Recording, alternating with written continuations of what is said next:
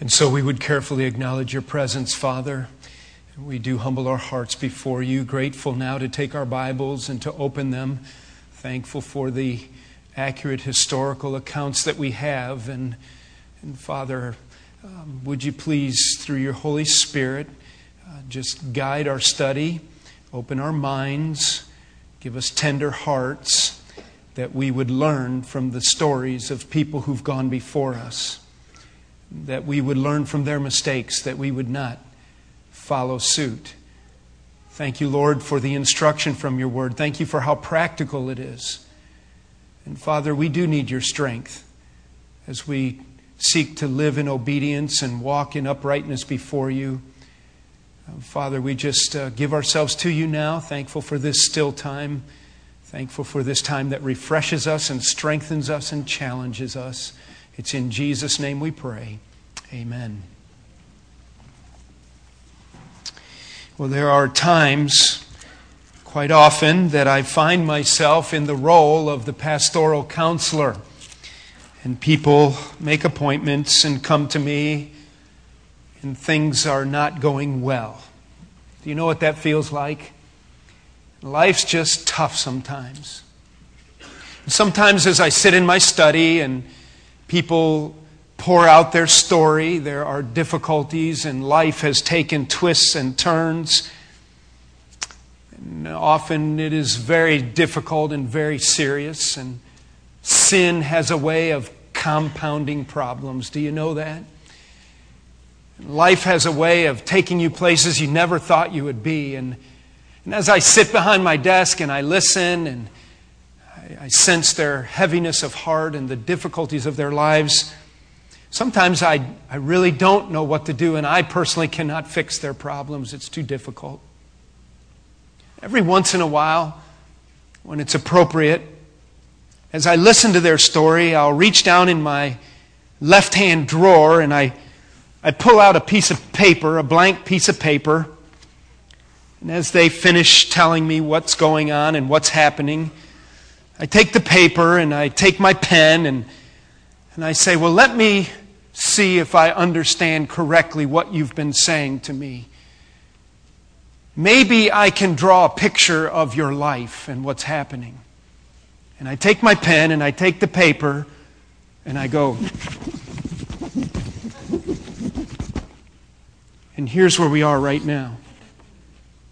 And I look up, and often a tear will start coming then.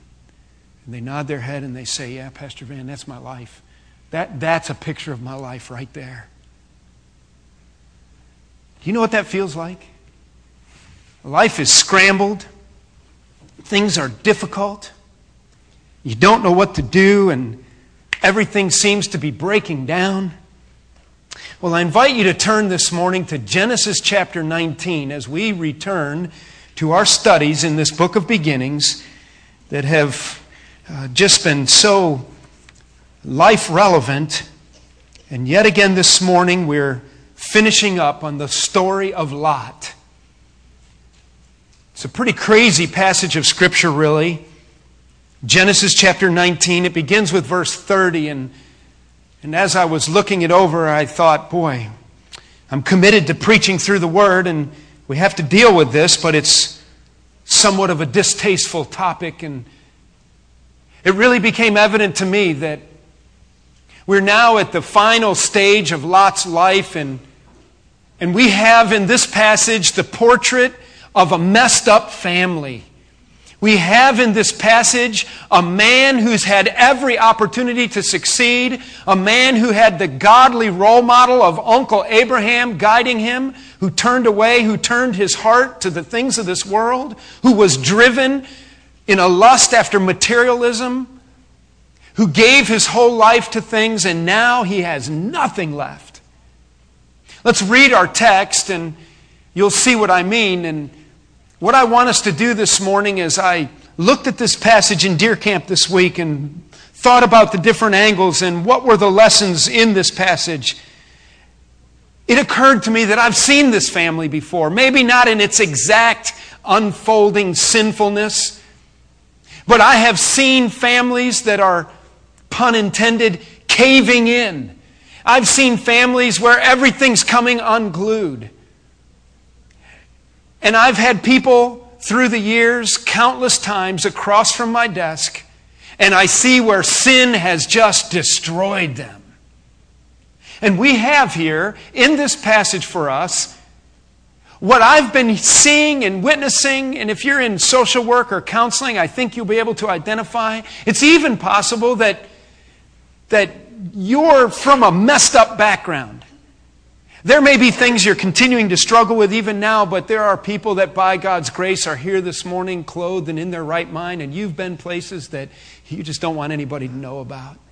And I'll tell you, I think you're going to be able to identify with this family. I believe there are common threads of dysfunction that flow through all these families. Do you know that people haven't changed from the very beginning? Do you know that people are people are people? And that's why when we open the Word of God and we read these stories, they're actual historical accounts recorded for us, that it just hits you. These people are just like people we know. These are just like, my cousin Ed, they're just like that. And you may be able to identify with some of these things.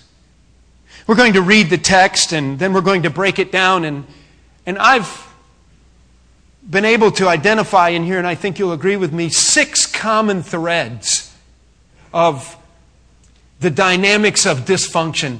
They're not just present in Lot's home. They're present in many homes where sin has come in like termites and eaten into the supporting timbers, and the house is caving in, and you don't know what to do about it. We're going to try to follow that up with 6 principles that were violated, 6 spiritual principles that were violated here that match each of the 6 dynamics of dysfunction. You'll be able to see them clearly, and we won't have to develop them in detail. They're pretty easy to see. Why don't you stand with me and let's read God's Word. You haven't stood for a few minutes. Stretch a minute. Let's read Genesis chapter 19. You follow along in your copy of God's Word, please. Genesis chapter 19, verse 30. You'll recall that right before this, Lot has fled from Sodom and Gomorrah, and that great destruction and judgment of God has taken place. And now Lot, verse 30, and his 2 daughters left Zoar and settled in the mountains, for he was afraid to stay in Zoar. He and his 2 daughters lived in a cave. One day the older daughter said to the younger, "Our father is old, and there is no man around here to lie with us, as is the custom all over the earth. Let's get our father to drink wine and then lie with him and preserve our family line through our father." That night they got their father to drink wine, and the older daughter went in and lay with him. He was not aware of it when she lay down or when she got up. The next day, the older daughter said to the younger, "Last night I lay with my father. Let's get him to drink wine again tonight, and you go in and lie with him so we can preserve our family line through our father." So they got their father to drink wine that night also, and the younger daughter went and lay with him. Again, he was not aware of it when she lay down or when she got up. So both of Lot's daughters became pregnant by their father. The older daughter had a son, and she named him Moab. He is the father of the Moabites of today. The younger daughter also had a son, and she named him Ben-Ami. He is the father of the Ammonites of today. And thus concludes a tragic family tale. And our scripture reading. You may be seated, please. I have to believe that as Lot finds himself living in this cave, that he has to be processing, how in the world did I ever get here? It wasn't too long ago that I had a pretty nice home. It wasn't too long ago that I was sitting at the gates. I was one of the community leaders. How has this happened, this implosion or explosion? How has it come about that all of a sudden my life is just filled with tragedy? His wife is gone. There's probably other siblings that were lost in the destruction of these cities. He had no idea how quickly life could unfold. No idea how quickly life could change. And here he is. As I mentioned, we see in this passage what I'm going to call characteristics of dysfunction. You might think of them as reoccurring themes whenever sin is caving in a life. Whenever sin is destroying a family, you will often find these 6 things. Let's take a look at the passage and see if you agree with me. Verse 30 again, Lot and his daughters left Zoar and settled in the mountains, for he was afraid to stay in Zoar. He and his 2 daughters lived in a cave. The first thing that I think you'll see if you ever encounter a family or an individual whose life is just coming unglued, I've used the word life to start with. I actually used the word unglued here as well. Number 1, life is unglued by major crisis. Life is unglued by major crisis. It's one of the themes that is common in homes that are flying from together. When lives are falling apart, you will find that there's always major crises going on. And they don't know how it happened. I have people who will stop by fairly regularly here. I always ask them if they've been out at the track and that's where their money went. Oh, no, I'd never do that. And I think most of the time that's what's happened. No, they're on a trip. They're from Kentucky and they live outside of Louisville, but they had to go see Uncle Zeb up outside of Brooklyn and their transmission went out and their uncle gave them money to come back, but then they ran out of money and then somebody stole their purse and then their engine blew after they got the transmission fixed and now they have flat tires and they don't have any gas money and they don't know what to do and can you please just help me out of this problem? And they've already told me 10 major crises that have happened. Oh, and we got a call from Aunt Mabel that while we were away our pipes froze and broke and now our house is flooded and we don't know what we're going to do. Can't you please just help us right now? And in homes and in lives where sin has come in and made inroads and where lives are falling apart, you will just hear that. You'll hear one crisis after another. You'll hear one major problem going down after another. We don't know why Lot left Zoar. It just says that he left Zoar. Do you remember that when the angels came to Lot and warned him to leave, that they told him, go to the mountains, flee to the mountains for rescue, for refuge. And so he said, remember he negotiated that little deal, I don't like it in the mountains, I want to go to Zoar. Zoar, we find out later, is on the checklist of the cities that were going to be destroyed in the valley.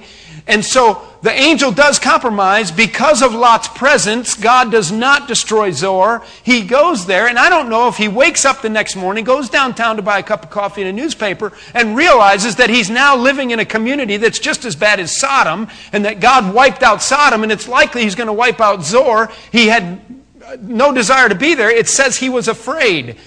It's possible that somehow the destruction of Sodom by the people of Zoar has been identified with Lot, and maybe they're after him.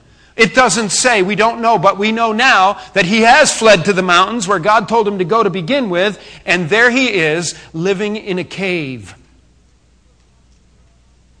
I think that if you could have heard Lot and his daughters before they left Zoar, they would be telling everybody, you can't believe what happened to us down in Sodom. One crisis after another. Just the complete lack of blessing in their lives.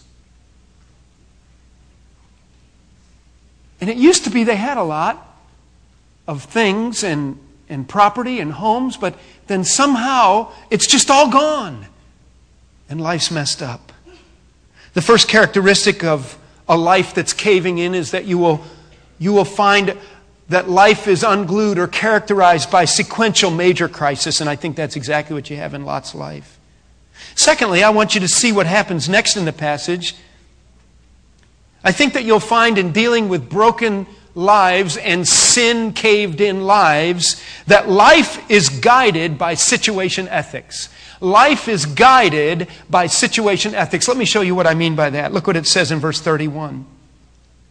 One day, the older daughter said to the younger, our father is old, and there is no man around here to lie with us, as is the custom all over the earth. Let's get our father to drink wine and then lie with him and preserve our family line through our father. I don't know what all is happening in the minds of these young ladies. And one thing we do have to note is that at this point in the revelation of Scripture and in the instruction from God to people on how to live, it has not been set down yet in command that incestual relationships are forbidden. That's coming, but it's not yet in Scripture. And we know way back, one of the common questions that skeptics of the Bible love to ask is, all right, tell me, where did Cain get his wife? Well, he married his sister. That's what happened. And we've talked about that and the purity of the gene pool and so forth, and that it works. We know from this passage here, and it's going to happen again in chapter 20, Abraham is going to tell Sarah, well, tell him you're my sister. And in fact, they shared a common parent. They were half brother and sister. That was not uncommon for close relatives to marry one another at this time. But it does seem to be a little bit of an extreme reaction. How do they know there's not going to be anyone for them to marry? How long have they been in the cave? I don't know. It just seems like they haven't waited very long. It seems like the situation and the circumstances are guiding their judgment now. Oh, here we are, and this is what's happening, so we're going to do this. Well, is that the right decision? I don't know. We're just going to do it. And there is a circumstantial framework in which they make their decisions. I think it's even a clue in the fact that the way the girls think of their father. Now, I don't know how old Lot is at this time, but I don't think he's as old as his younger daughters think that he is. You know how that works? I used to think that people who are 49 turning 50 and then their next birthday are old people. Well, I got news for you. They're young people. I used to think that people who had their 30th year high school class reunion were old people. Back in high school, at Vicksburg High School, red and white, fight. And you'd see in the papers, in the local Vicksburg paper, that the class of 1948 is going to have their class reunion. My senior year was 1978. That would be 58, 68, 78, their 30-year class reunion. Those people graduated from high school. They went to high school during World War II. Those are old people. My 30-year class reunion has come and gone. That's not old. And that's what I think these girls, our dad is old. And listen, Uncle Abraham, do you know that in the future here that Sarah's going to die? He's going to remarry, have multiple wives and many more children. And die at a good old age. And Lot's way younger than Uncle Abraham. You see, it's situation ethics. It's doing what's expedient at the moment.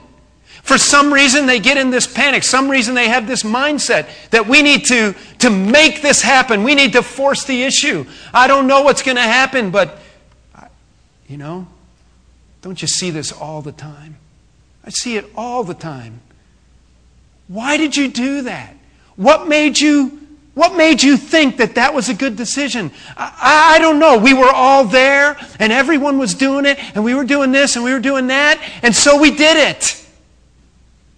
Young people, you need to listen to this. Situations and circumstances do not change the morality and the instruction and the integrity of God's Word. You don't make your decision based on the circumstance. You make your decision based on what is right according to God's Word. And these girls just mess things up with this situation ethic. Based on where we are right now, then my behavior is justifiable. That'll get you into all kinds of problems. Especially if you're away from home and living in a college dorm. Mark my words. Life is unglued by major crisis. Life is guided by situation ethics. Boy, there's something pretty obvious in this passage then. Look what happens next. Verse 32.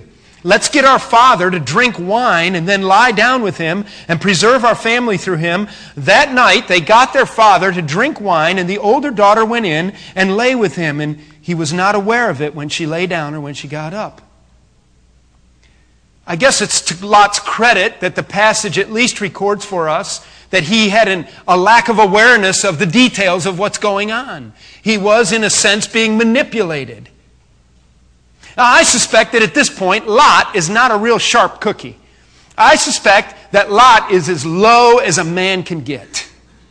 He doesn't say to his daughters, let's build an altar and let's worship the Lord. That's what Noah did to his family. That's what Abraham has done to his family. Come, let's worship the living God. Let's look to Him for our provision. I suspect that Lot wakes up in the morning in this damp, dark cave. That's how I picture it. He's stiff. He's uncomfortable. He didn't have enough blankets. He's trying to get some little dry grass and bark together to get a little fire going from last night's fire embers, cook fire. He's trying to get warm. He doesn't have any coffee. He's depressed. He's discouraged. He's downcast. And his daughters say after supper, "Here, Dad, drink a little bit of this."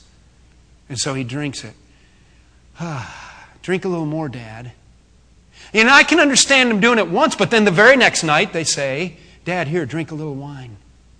Here, Dad." And they use the abuse of alcohol to create an inroad into an inappropriate relationship. Boy, does that sound familiar? You know, I think it is astounding.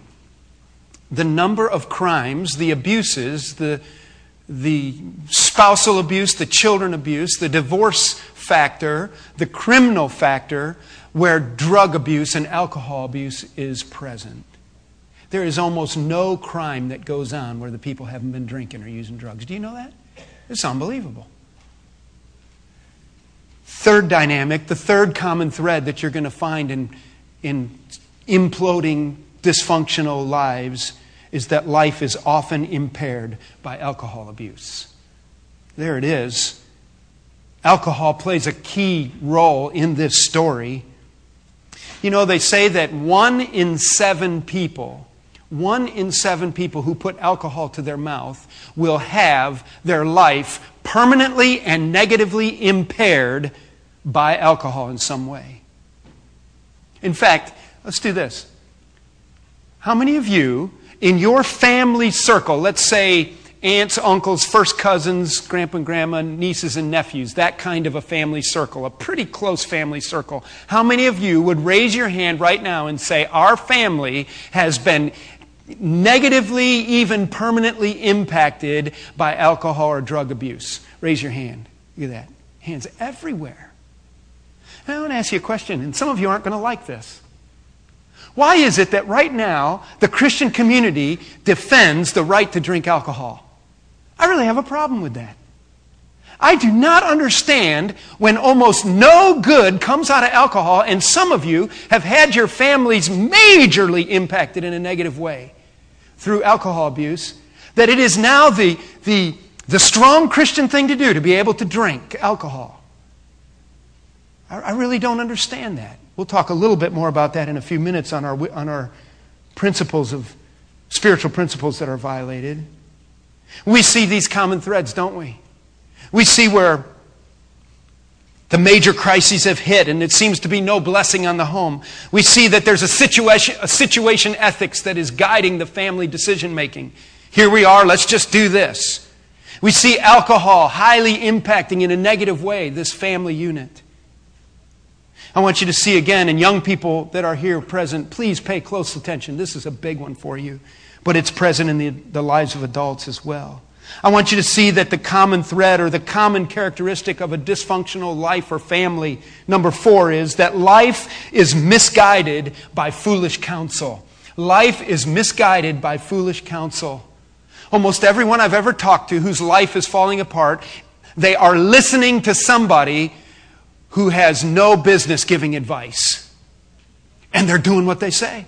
Well, because they're confused, they're lost, they don't know what to do. And so the voices in their world are coming at them, and they're listening to the wrong people. Look what happens in the story. That night, verse 33, they got their father to drink wine. The older daughter went in and lay down.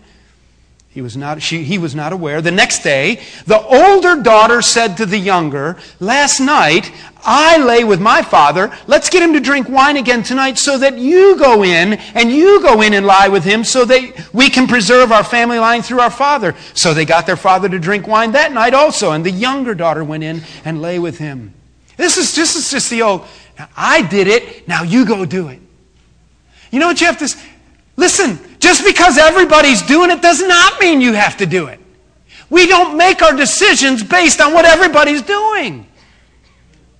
Just because somebody's older and supposedly wiser doesn't mean you have to do what they say. You've got to think, young people. You've got to use your brain that God gave you, and you've got to say what is right and what is wrong. What is a right decision in this context? How do I respond to this information? And the older sister has a power on the younger sister. Okay, now I did it. Now you go do it. And the younger sister say, no, I'm not doing this. Okay. Listening to bad counsel. Listening to bad advice. You know what your mom would say right now? If they go and jump off the garage roof, are you going to go jump off the garage roof? And your mom's right. She's lived long enough to know that jumping off garage roofs gets old in a hurry. The fifth common theme, the fifth thread that you're going to find in dysfunctional families and sin-eaten lives is also very evident in this passage. Verses 33 through 36 have described the rather gross scenario of this incestual relationship. I've titled number 5, that life is scarred by sexual immorality. Life is scarred by sexual immorality. You might say, well, I wouldn't do what they did. No, that's true. Most people wouldn't in our culture. But I'll tell you something.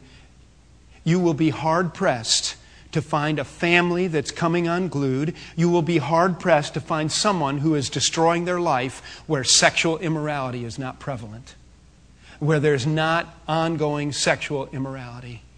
It all goes together. It's also amazing to me how alcohol and sexual immorality fit together as well. It's there. Don't defend it. Look at it the way God looks at it. Don't make excuse for it. It has no place in the life of a Christian's family. And do you know that you will see Lot in heaven? He was, in essence, a Christian.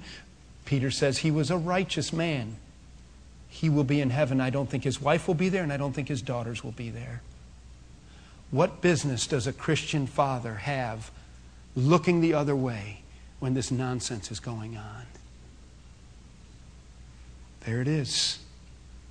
The meltdown caused by sin, the devastation of this sinful dysfunction.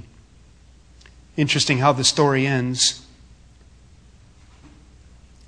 Verse 36, so both of Lot's daughters became pregnant by their father. The older daughter had a son, and she named him Moab. He is the father of the Moabites of today. The younger daughter also had a son, and she named him Ben-Ami. He is the father of the Ammonites of today. We won't take the time to do it now, but do you know that in Deuteronomy, again in the Kings, in our Old Testament, it's going to record for us time and again where these two people groups create nothing but problems for God's people Israel. You remember we've talked different times about the gods of Molech, the Baals and the gods of Molech. Do you know where those worshipers came from? Right out of these two people groups. They were a horrible and horrendous people. They caused much grief. Balaam and his story involves them. It is interesting to note, though, you ever heard of a precious Moabite woman named Ruth? And how God used her to preserve the line through her. She was a great-grandmother to David, and who was a great-great-great-great-grandfather to our Lord Jesus Christ. It's interesting, isn't it, how all this weaves together. But what I see in this dysfunctional family that is caving in is that finally, number 6, the sixth thread, the sixth dynamic that you're going to see, and you'll see it over and over and over again, is that life is wasted and it ends in regret. Do you know that this is the end of Lot's story in the Old Testament? We will hear no more about Lot. It's it. It's over. It's over. I don't know how he lived. I don't know what he did. You know, I wonder if he took one of the grandson Moab and the grandson Ammon, and he put him on his knee and said, boys, let me tell you about my life.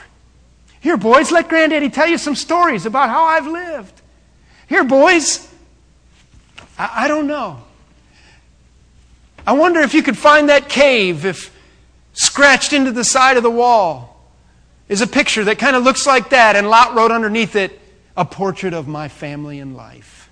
You will never hear of him again. It's over. He wasted his life. Oh, he was a fat cat, don't get me wrong. He sat at the gates of Sodom. He had a big, nice house. He lived where living was great. It was high time. But it just came unglued. And then I think he spent his old age scratching his head saying, how in the world did I get here? I'll tell you how you got there, Lot. I'll tell you how you raised your family like that. You ignored the spiritual principles of God's way. How can you have God's blessing if you don't live God's way? Listen, if you run a stop sign and have a wreck, don't walk around saying, man, I don't know why that happened. I thought I could get through that stop sign. And people do that all the time. They're involved in drunkenness. They're involved in immorality. They're involved in major crisis. They make horrible financial decisions. They violate principle after principle after principle of God's Word, and then they wonder how come they had a wreck. You can't cross the yellow line. You can't run the stop signs, or you're going to have a wreck. And if it's as simple as that when you're out there driving a car, it's that much more important when you're living your life. You know you only get to live one time. Do you know that? Why would you run spiritual stop signs and think, hey, that's cool, I did fine? Young people, listen to me. You think when you're 19 you can do whatever you want. You can't. You can't violate God's laws and get away with it. It'll rip you up. You're going to be putting your family portrait together someday. Ain't it pretty? You can get it framed and matted. But it's still a mess. You don't have to say,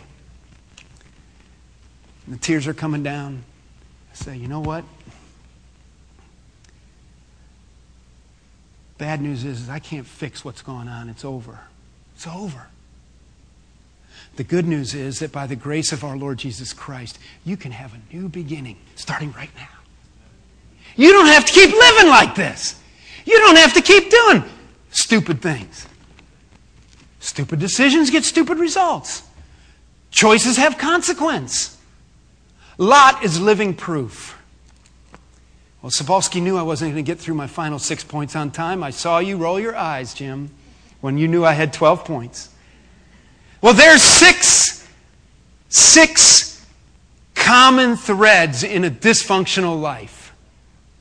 Can I quickly rattle off, just a minute or two apiece, the 6 principles that were violated that correlate with each one? Can I do that quickly for you? Will you be patient with me? If you have to, you can get up and go.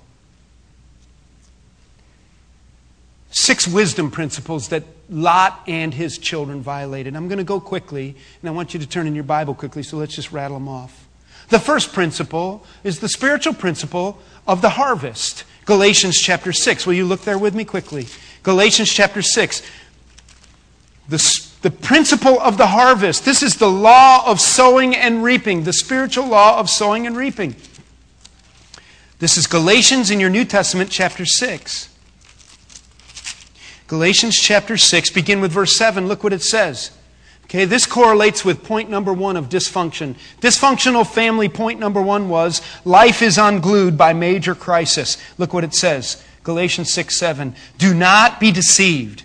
God cannot be mocked. A man reaps what he sows. The one who sows to please his sinful nature, from that nature will reap destruction. The one who sows to please the Spirit, from that Spirit will reap eternal life. Do not become weary of doing good. Listen, the principle of the harvest is that there are consequences of what you plant in your life. All right? And so if you sow to the flesh, if you sow to the sinful nature, if you cast out seed of sinfulness, then you're going to reap a harvest of destruction in your home and in your family and in your life. It's undeniable. It's irrefutable. You can't do anything about it. Throw out the seeds of destruction, reap a harvest of destruction. That's what's going to happen. There it is. Do you know how Lot's life ended up with this portrait? Do you know how Lot, who lived as a wealthy man, ended up his life in a cave with an incestual relationship with his daughters? Because he was reaping what he sowed. He had every opportunity to follow Uncle Abraham. He had every opportunity to say, Uncle Abraham, my life has fallen apart. Can I just come in and you mentor me? Will you teach me how to be the man you are? And oh no. Instead, he's living in a cave trying to figure out how to light a fire and get some oatmeal put together for supper. You will reap what you sow. Mark it down. It's chiseled in the side of Lot's cave. Number 2 is the principle of long-term blessing. The principle of long-term blessing. We won't turn there, but Psalm 37:7a says this: "Be still and wait upon the Lord." Young people, I don't know how many people I've dealt with in my ministry career of 25 years who this principle is the one they violated that really got them. They got tired of waiting for God to make His way clear. And they took measures in their own hands based upon the circumstances of their lives. But Pastor Van, you don't understand. I'm all alone up here and I didn't have anybody to be with, so I did this. It's the principle of long-term blessing. Listen, you cannot sacrifice the future blessing of God for short-term pleasure and get away with it. It's not going to happen. And so our decisions matter. You cannot live a situationally ethical life. You must live according to the principles of God's Word. Psalm 84, 11 and 12 is another one you can write down if you're taking notes.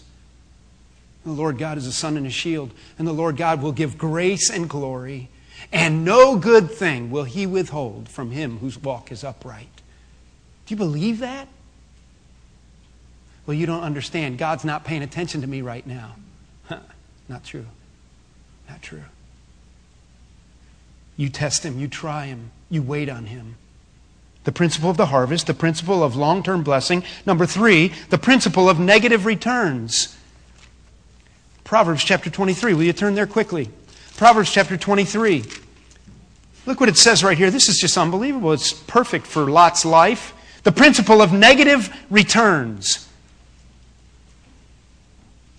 This one was, life is impaired by alcohol in these dysfunctional homes. Look what Proverbs writes. Solomon writes in Proverbs 23:29, "Who has woe? Who has sorrow? Who has strife? Who has complaints? Who has needless bruises? Who has bloodshot eyes? Those who linger over wine, who go to sample bowls of mixed wine. Do not gaze at wine when it is red, when it sparkles in the cup, when it goes down smoothly. In the end, it bites like a snake and it poisons like a viper. Your eyes will see strange sights and your mind imagine confusing things. You will be like one sleeping on the high seas, lying on top of the rigging. They hit me, you will say, but I am not hurt. They beat me, but I don't feel it. When will I wake up so I can find another drink?" I see Tim's in our audience this morning, and Bill Snyder's been on the police force in L.A. I bet I could get these guys up here, and they could start talking now and talk till next Sunday morning on all of their experiences in the prosecutor's office, in the police department, on how much alcohol is involved in the destruction of lives and people's stupid behavior. But you all know that already. I don't have to illustrate that, do I? And that's one of the reasons why it is mind-boggling to me that Christians defend the use of alcohol. It is a dangerous thing. It's a slippery slope. There's no good thing that comes. You say, you don't understand. It calms my nerves. All right, there may be some medicinal value. And you say, well, Paul told Timothy to drink wine for his stomach's sake. That's true. That wine had alcohol in it, Pastor Van. I probably agree with that. I agree with that. But I'll bet you your stomach would pop wide open before you could drink enough of that kind of wine to get drunk. Look what it says here. It says, when it sparkles, when it's pretty to look at, it's sparkling in the cup and it goes down smoothly. This is the kind of drink that's always advertised on our television. This is the kind of drink that everybody loves to drink. This is what goes, psh. Don't tell me. I didn't fall off the wagon yesterday. I've swept up glass in people's kitchens more than once in the middle of the night because the drunken fool busted the place up. And I said, man, I can't wait to start drinking. Maybe I'm one of the 1 in 7. That'd be great. I remember the little girl that came in my office. I've told you about her before, attending Shepherd University. She had pretty nice white even teeth. And she told me a story how she got her pretty nice white teeth. She was at a party, stone drunk, stumbled down the front steps and knocked out all of her top teeth on the cement planter at the bottom of the steps. So she had nice teeth put back in her mouth. Didn't even know it until she woke up the next morning. Couldn't remember how she lost her front teeth. Does that remind you of Lot? It's like, man, there's a party to go to. That sounds like living to me. You say, oh, Pastor Van, you're really over-exaggerating. You're overextending. Now listen, I don't see in our culture any benefit of drinking alcohol in the Christian home. I see no benefit. I see no benefit of telling our young people in the youth group, you can drink alcohol. There's no problem there. I say you're out of your ever-loving mind. You're setting up the next generation to just flush down the drain. It's dangerous. It's foolish. And I know what you do in the privacy of your home is between you and the Lord. But I'm telling you as your pastor, I'm cautioning you. You're probably on more dangerous thin ice than what you think. And young people, I challenge you to never start. Never put it to your mouth. Never put it to your mouth. There is nothing cool about it. It really just smells bad. I don't have many feelings about that one, but the principle of the harvest, the principle of long-term blessing, the principle of negative returns. The principle of negative returns is that if nothing good comes of it, why would you invest in it? That's what I meant by that one on alcohol. There's nothing that good comes up from it, so why would you invest in it? If you lost money every time you put the money in the slot machine, you ought to stop playing. Oh, now I got on another topic. Just go vote no Saturday and I'll save you the message. I'll email you one this week. It's the principle of negative returns. Don't keep doing it if nothing good comes from it. The principle of the jumping flea is number 4. That one is life is misguided by foolish counsel. We've got to wrap up, but let me just crank these out. Remember the older sister influencing the younger sister? This is the principle of the jumping flea. What in the world's that? I learned this from my brother-in-law, Howard Merrill, who is one of the wise counselors that I've built into my life. Do you have wise counselors in your life? Do you have people that you can go to and say, hey, I'm in a cave, man. My life's coming apart. Would you please guide me? I don't have enough sense to make wise decisions. You have to have people in your life like that. That's one reason why you ought to be connected well with the church. My brother-in-law says, and I don't think he made it up, it's an old country proverb, if you sleep with hound dogs, you're going to get ticks. If you sleep with hound dogs, you're going to get ticks. Fleas. 1 Corinthians chapter 15, verse 33. You don't have to turn there, write it down. It says this: bad company corrupts good morals. How many times do I have people in my office? How many times have I encountered young people through the years in youth ministry? Why did you do that? Well, they said to. Who are they? And why would you listen to them? And what about their life is something you want to emulate? And what about their decision making has proven that they know what they're doing? I don't know, Pastor Van. They just said it, so we did it. Hey, listen. You got to learn to do your own thinking. And you've got to say, what would God think right now? What does God's Word say? If you hang around these people, you're going to have fleas. You're going to make their kind of decisions. Fifthly, the principle of self-control. This is on sexual moral purity. The reference is 1 Thessalonians 4, 3 through 7. It is God's will that you be sanctified and that you learn to control your body, not in passionate lust like the heathen. Listen. If you belong to God, He expects you to control your body. You don't compromise because of any circumstances. That's what Lot and his daughters did. The principle of self-control. Life is scarred by sexual immorality. You have to have self-control. Number 6, it's the treasure principle, or the principle of the heart. Matthew chapter 6, verse 21. Where your treasure is, there will your heart be also. You want to know why this is the portrait of Lot and his family? Do you want to know why this is matted and framed and on the side of that cave wall? Because of where Lot's heart was. His heart followed his treasure. Where your treasure is, there will your heart be. And Lot followed materialism. Lot followed ease and comfort and feeding the flesh. Lot made excuses for his family. He made excuses for his lifestyle. There's his picture right there. There it is. There it is. Listen, I'm not saying that when you live for Jesus that it's easier and that you don't have problems and that you can't have disappointing things happen in your world. But I'm telling you, You can't just paddle your canoe down the river of dysfunction and then say, I wonder how I got here. You've got to live according to these spiritual principles of God's Word. They work. They work. It's real. Mark it down, young people especially. Mark it down. You're not as safe as you think when you leave the corral of God's Word. Let's bow in prayer. Father, thank you for the practical advice here today. Lord, what a tragedy and what a shame for Lot and his family to just end in waste.